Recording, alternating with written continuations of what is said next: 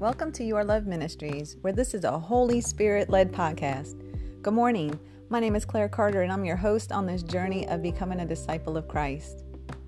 This morning, the Lord laid on my heart, Waymaker, Promise Keeper, Light in the Darkness. So let us go to the Lord in prayer. Father God, we come to you this morning giving you honor, glory, and praise, and thanking you once again for a new day. We give you honor, glory, and praise over this day. This is a day to worship you, Lord, to say hallelujah to your precious name. We thank you for your never-ending blessings. We thank you for your never-ending love.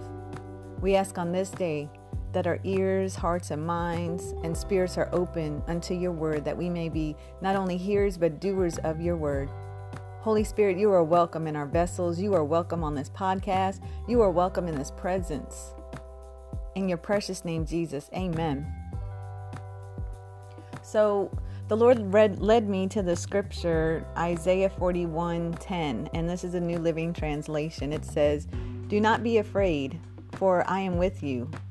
Do not be discouraged, for I am your God.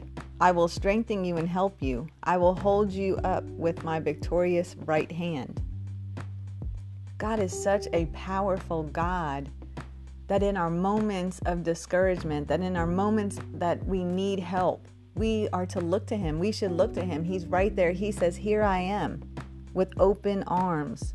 I am a promise keeper. I am a way maker. I am the light in the darkness, but you need to look to me. You need to come to me. You need to rest on me and not the things of this world. I know that we hear other people say how awesome God is and how he has been the light in the darkness and how he has been my way maker or promise keeper for me. But on this day, I encourage you. I encourage you to look, examine your life. And you may not think that God has been that light in the darkness, or you may not feel that God has been that way maker, or you may not know that he's a promise keeper. Maybe you don't know these things. But if you take a look and examine your life, examine the things that you've been through, it's by his hand. It's by his victorious right hand that you were able to come out of that horrendous car accident. It's by his hand that you were able to get through that cancer. It was by his way making that you were able to get that bill paid. Just look over your life. Step outside. Breathe in that fresh air that he provides for us. Look at the trees and listen to the birds. Peace he gives to us.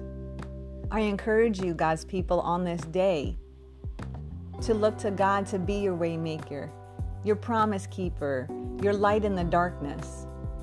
I encourage you on this day to look to God and allow him to be those things for you.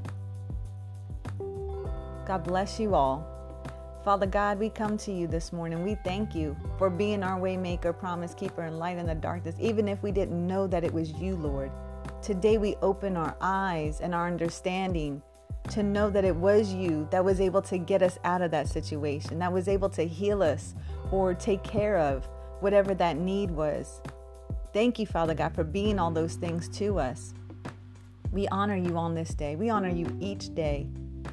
We give you glory because you deserve all the glory. In your mighty precious name, Jesus, just continue to work in our lives. Continue to allow our eyes to be open to see and know that it is you.